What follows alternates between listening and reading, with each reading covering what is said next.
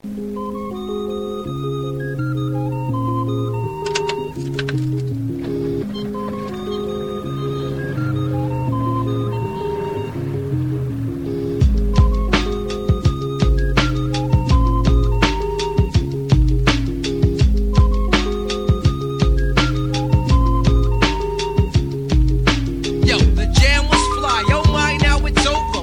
is up, people? Welcome to another edition of the Just So You Know podcast.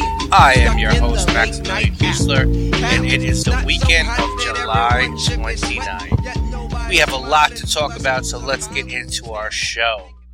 Alright, so let's talk about the shooting that happened in Colorado. You know, it's older news now, but let's talk about what we know, okay? We know that James Holmes, aged 24, purchased a ticket to a film, the Batman film, snuck out while the credits were rolling, propped the exit door open, came back armed to the gills, threw a canister of tear gas into the theater. Now we're hearing it was smoke bombs and not tear gas, because where would a college kid get tear gas? Started shooting, killed 12, including a 6-year-old child, injured over 50, gave himself up to authorities claiming to be the Joker, and told them that his house was booby-trapped to the nines. Authorities went to his apartment, which they said was unlike anything they had ever seen, and it took them a couple days to completely clear it out of improvised exploding devices. What do we know about James Holmes? 24 years old, quiet, smart, neuroscience PhD student who dropped out of the program, was being funded. His education was being funded by the government. He had a grant. Was struggling to find work. Was shy. Had a profile on adultfinder.com. Now, when something like this happens, I like to look at it from 3 different viewpoints. That's my MO. First viewpoint I like to look at it from is the left. You know, what is Bill Maher, CNN, Huffington Post, Obama crowd? What do they say? Then I like to look at it from the right. What is Mark Levin, the Drudge Report, Fox News, and Romney's camp? What are they saying about it? And then I like to look at it, what are the conspiracy theorists saying about it? What is Alex Jones and InfoWars and those on the fringe and those way out there? What are they saying about it? I like to look at those three slants and sort of draw my own unique perspective, which is a little bit of a mix of all three. Now, before we talk about what they all think, let's talk about this. Immediately when this happened, when the details of the shooter were emerging, Brian Ross and George Stephanopoulos were on ABC News. And within 5 minutes of announcing the shooter's name, Brian Ross announced that they had found out that James Holmes was registered on the Tea Party's Colorado side as a member. First of all, why does his political affiliation matter at all? If he were a Tea Party member, what does that mean? That we can expect this from all Tea Party members? If he were an Occupy Wall Street member or Occupy San Diego, what would that mean? If he were a Democrat or a Republican, what would that mean? This is not normal behavior. This is what an insane person does. There is no cause to tie it to politics. And of course, the James Holmes on the Tea Party website turned out to be a 50-year-old Latino man. Now, Brian Ross apologized, but to me, this is inexcusable. It's inexcusable and it's callous. They were speaking about it like they were speculating the price of corn, as Mark Levin said. I wrote a letter to ABC, and you should too. I'm not a Tea Party member at all, but I could not believe how early into the news they were trying to link him to the far right. I mean, that's what journalism is today, really? It's disgusting. And then apparently ABC News called James Holmes' mother and reported that she said, yes, you have the right person, inferring that, yes, she could picture her son doing something like this. You know, even the kid's mother knew he was a nut. And now the mother's coming out and disputing ABC's claims that she said, yes, you've got the right person, but that was when they asked her if she was Arlene Holmes, the mother of James Holmes. And for me, why would anyone at this point believe anything that ABC News says? They have no credibility left with me.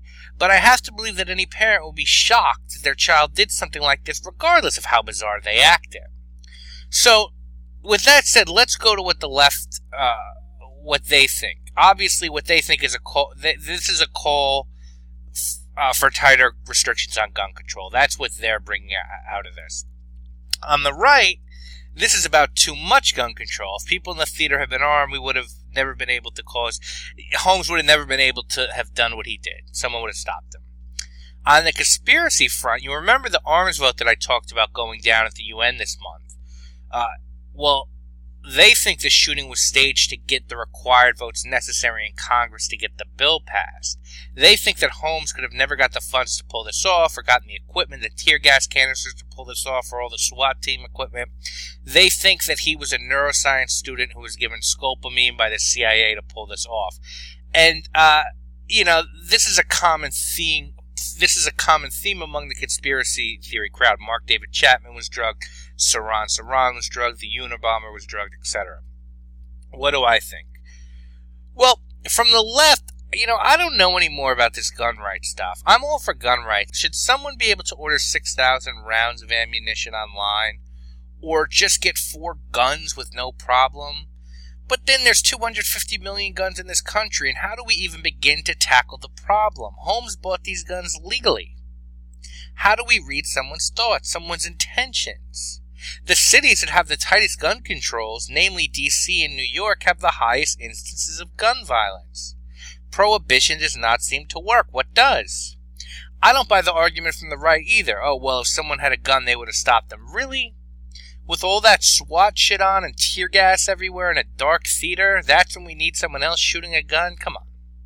But then again, no one ever does try these mass shootings in Texas where everyone and their mother seems to be packing. Guns make a culture violent. Well, I don't know about that. There's more gun murders in Brazil, Mexico, and Russia than in the U.S., and those 3 countries have much tighter gun laws. Israel and Switzerland have much higher rates of gun ownership than the U.S., and both countries have far less gun murders. So what does it all mean? I don't really know. I don't know. Poverty? Maybe. It's not as black and white, though, as it seems, and that's for sure. From the conspiracy theory side, it's interesting. I did my show last week on this UN gun treaty and conspiracy theories, and on the threat of the UN seizing weapons of U.S. citizens. And then we have these shootings, which you would think would lubricate public perception to make the seizure easier. Then you hear this was a struggling college kid, excuse me, yet somehow he had $10,000 to $20,000 for weapons and ammo. But I can't buy that he was a government agent. Come on. But again, in the heels of my conspiracy theory show, it does get interesting when you look at all the facts. This kid looked like he didn't know what the fuck was going on in court. He looked so out of it. And then the victims. I mean, Christ, a 6-year-old. A sports reporter who had narrowly escaped a shooting in Canada. This person was tweeting the movie was starting in 20 minutes. Someone else who was seeing the movie for their birthday, a 26-year-old whose father went out frantically looking for them. It's awful. But then you look at what happens every day in New York and Chicago, and it sort of desensitizes you. It happens every day here. I talk about it every week. Stray shots are everywhere and hit everyone. In Chicago this week, 3 teens were playing a game called Pick 'em Out, Knock 'em Out. They go around with the camera, find a victim, videotape each other, going up to the victim when they're not looking, knock them out with a brutal punch, and then rob them when they're unconscious. Yeah, well, these 3 teens killed a 62-year-old grandfather when they hit him. He smashed his head into the concrete and died. You know how these Einsteins got caught? They uploaded their video onto Facebook. Didn't hear that in the news, did you? Nope, you didn't. And that's tragic, isn't it? And trust me, plenty of people think that I'm callous, and I don't care. And I have a very cold way of looking at things. Bullshit. I care more about this than anyone else. I want everyone to live in a happy, prosperous society where every human is free to pursue their happiness and their wealth without interruption. That's how much I care. This was an awful, awful incident. But what's to come of it? Probably nothing. Another nonsensical Michael Moore movie? What happened because of Virginia Tech? That was way worse than this. Way worse. We forget that almost 36 people died that day. We're going to be following this case very closely on the show because there's a lot that confuses me and should confuse you as well. What was this kid's motive? How will what happened affect the UN vote? Why did he tell the police that his apartment was booby-trapped? Will ABC News retract the claim they made about Holmes' mother? Will this lead to tougher or more lenient gun laws? We will follow it all very closely. There's a lot more to talk about with this case, and I imagine we'll be talking about it for some time to come. And now for a little bit of more lighthearted news. I actually don't know if I call it lighthearted, but in comparison to some of the other stuff we've been discussing, it's pretty fucking lighthearted. Basically, some kid was on a roller coaster at Six Flags, New Jersey called Kingda. Now, I've been on Kingda, so let me tell you a bit about it. It's 456 feet in the sky at its apex. That's taller than 45 stories, for the record. Additionally, it goes 128 miles an hour at its fastest. There are lights on top of this thing, so when it's dark out, airplanes going to Teterboro don't accidentally fly into it. Again, that's how high it is. Also, if the wind isn't blowing right, I guess if the gusts are too strong, they won't run the ride until the speeds get to where they need. Because basically, this thing shoots out of the dock, climbs up to 456 feet, and then flies right back down. The whole thing literally takes about 20 seconds. It is a completely terrifying and frightening 20 seconds, but 20 seconds nonetheless. So anyway, this week a kid was on the ride, and a bird, I think it was a goose, flew into this kid's face, and he actually had to be taken to the emergency room and treated for minor injuries. That's why I giggled. But I was just thinking, imagine how scary that is. You're on this roller coaster that you're already probably scared shitless to be on. You're holding on for dear life, hoping your seat restraint doesn't accidentally unlock, and then a goose flies into your fucking face. Holy shit. Can you imagine? That would do it for roller coasters for me. That would be the universe's sign that I shouldn't ride them, and I'm actually slightly surprised that this hasn't happened to me, to tell you the truth. So I thought that was interesting, and a good way to break up all the solemn shit going on. So what else has been going on in the world since we last talked news? Obviously, we had the Conspiracy Theory show last week. It was a very popular show, and if you've been tuning in, you know we've been very carefully following what's been going on in both our economy and abroad, specifically in Greece. This week, the Secretary of the Treasury gave testimony to Congress about the state of the economy in the U.S. I'll tell you my general view on this, Secretary of Treasury Tim Geithner said about the economy in his testimony. The economy is not growing fast enough. Unemployment is very high. There's a huge amount of damage left in the housing market. Americans are living with scars of the crisis. The institutions with authority should be doing everything they can to try to make economic growth stronger. That is an obligation we all share. Congress, under the Constitution, has the authority for the most powerful tools we have available to help economic growth. We'd like Congress to use those tools now in this context. And again, we will keep supporting anything practical, sensible, that will make growth stronger, help get more people back to work, help make credit more available to more people, not just to buy a house or to refinance a mortgage, but to make sure businesses can expand to meet growing demand for their products. So what does this mean? Does this mean that the government is going to ask the taxpayer for another bailout? For another stimulus package? And how can Obama and the Secretary of the Treasury be so far apart? Obama's on the campaign trail, Things are getting better. They're leveling off. The private sector's fine. He went out a week ago and spread the message that those who worked hard and beat the odds, they didn't do it by themselves. Nonsense to that. The famous quote, "You didn't build that." He said there are lots of hard workers out there, lots of smart people out there, and if you made it, the government helped you. Someone else helped you. Forget the power and the will of the individual. No, it's the state. The state is what defines who you are. But I'm confused. Because doesn't the government keep taking from people? Isn't that what taxes are? Is it that we can't survive without the government, or the government can't survive without taxpayers and businesses? What does the government give you? 2 wars? One of which you probably wanted nothing to do with? A military-industrial complex that dwarfs anything this nation has ever seen? Bailout packages that are supposed to go to rebuilding the economy that have these hidden provisions for millions of dollars to study the mating habits of seahorses? Bridges to nowhere? $24,000 a year to James Holmes? Missiles and CIA training to the Mujahideen? What else? What are you going to say? Roads, firemen, police officers? Okay, fair enough. This is a mind control game. It is the same thing abusive spouses do to battered women. You're nothing without me. No other man is going to want you. This is your government. And yes, you built this multi-million-dollar business. You're a hard-working immigrant. You came here with 15 cents in your pocket and holes in your shoes. And you made it. You gave your kids a better life than when you had. But not on your own. What kind of message does that send to people? Steve Jobs, Oprah Winfrey, Bill Gates, LeBron James, my father, your grandparents for that matter. These are people that started with zilch and worked their fucking asses off to get where they are in life. And you want the government to get the credit? They don't get enough in the trillions of dollars we're all forced to pay to be reminded that they're not going anywhere and that we need them? It's very simple, folks. It's very fucking simple.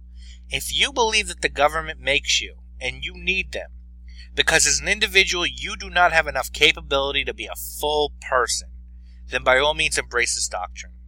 But if you believe in yourself, if you believe in the spirit of the human mind and the wonders that it can achieve when pushed, the ingenuity of the American worker, if you believe in that might and that potential of the individual, then run as far away from this government and this president as you can. I cannot think of something that a president has ever said that reminds me this much of something a South American dictator would say. This is statism, folks. And remember that when these motherfuckers come to you with the next bailout package, raise hell. Remind them, but I thought we needed you. Now you're coming to me for more money. Break off that relationship and see who really suffers. Will it be you or will it be the state? If the economy were robust and banks were lending out money like Johnny Pumps, the president wouldn't feel the need to spout these Stalin-like talking points. But because so many people can start their own businesses and so many people have lost their own jobs and lost their homes, Obama has to make it seem like those who have been successful have done nothing differently to get there, and it is pure horseshit, folks. Unadulterated horseshit. And I want you to remember it every week that you look at your paycheck and you see what they're taking out to pay themselves. And I want you to ask yourself, who needs who more? Finally, for my recommendation of the week, this week, I thought a little while before I picked this one because it's not something everyone can necessarily get or have access to. But if you own a Mac computer, either a desktop or a laptop, I really recommend spending the extra $20 to download the new operating system Mountain Lion. And if you're about to pick up a new computer and are on the fence, this should put you over the top. If you really like the iPad or the iPhone operating system, this basically brings a lot of those features over to your personal computer. There's now a notification center on your Mac. Dictation. You could press a button and start speaking in any application, and it'll get it. So you can press a button and, update your Facebook status, anything just by talking. There's a notes application, a reminders application, and Safari got an amazing update. If I'm browsing a news site online and I've got Facebook open, and a blog that I like, let's say Complex, which I read, and ESPN maybe, and I leave my house, those sites and those pages will be open on Safari on my iPhone and iPad. And I'm reverse. If I'm looking at something on my iPad in a different room, I go to use my Mac, those sites are open. If I take a photo on my iPhone without me doing squat, it's on my Mac and my iPad. Everything just works, as Steve Jobs famously liked to say about Apple. I can now get iMessages on my Mac. So if someone sends me a text and I don't have my phone near, it'll pop up as an alert on my Mac. If you have an Apple TV, which is $99, I highly recommend picking one of those up. Those are awesome. You can mirror your screen to your Apple TV wirelessly. So if you're sitting, I have my TV, in the same room I have my Mac. So, if I just want to look at something bigger or watch a video on full screen, I just literally hit a button, and when I'm looking at it on my Mac, whether it's a game or a video or just a picture or something I just want to see better, you press a button and that goes right to your television. It's pretty ridiculous. Everything syncs across all of your iDevices in this new iteration of Mac's operating system. Mountain Lion really brings the iOS experience to your desktop or laptop. It's $20 and well worth the investment. I wholeheartedly recommend it, as I do recommend living in Apple's ecosystem of iPhone, iPad, or iPod Touch. I don't have an iPod Touch because I think the iPhone's the same thing as an iPod Touch, except basically, with the phone. But living in that ecosystem of iPhones, iPods, iPads, Mac PCs, and Apple TVs, it's a really great computing experience. The only PC I use is at work. I have a really souped up Dell there that everyone in my company has. They generously gave everyone really nice computers last year. And it's a really nice Dell. It has Windows 7. And I like it. I really like Windows 7. I like the Dell a lot. But it doesn't have that same sort of, I feel, slickness that Macs have. And, I don't have any other Windows 7 devices, so I don't know. But I know that, I have an iPhone, I have an iPad, I have an iMac, and I have an Apple TV. And all four of those things just work so wonderfully well together. It's so seamless.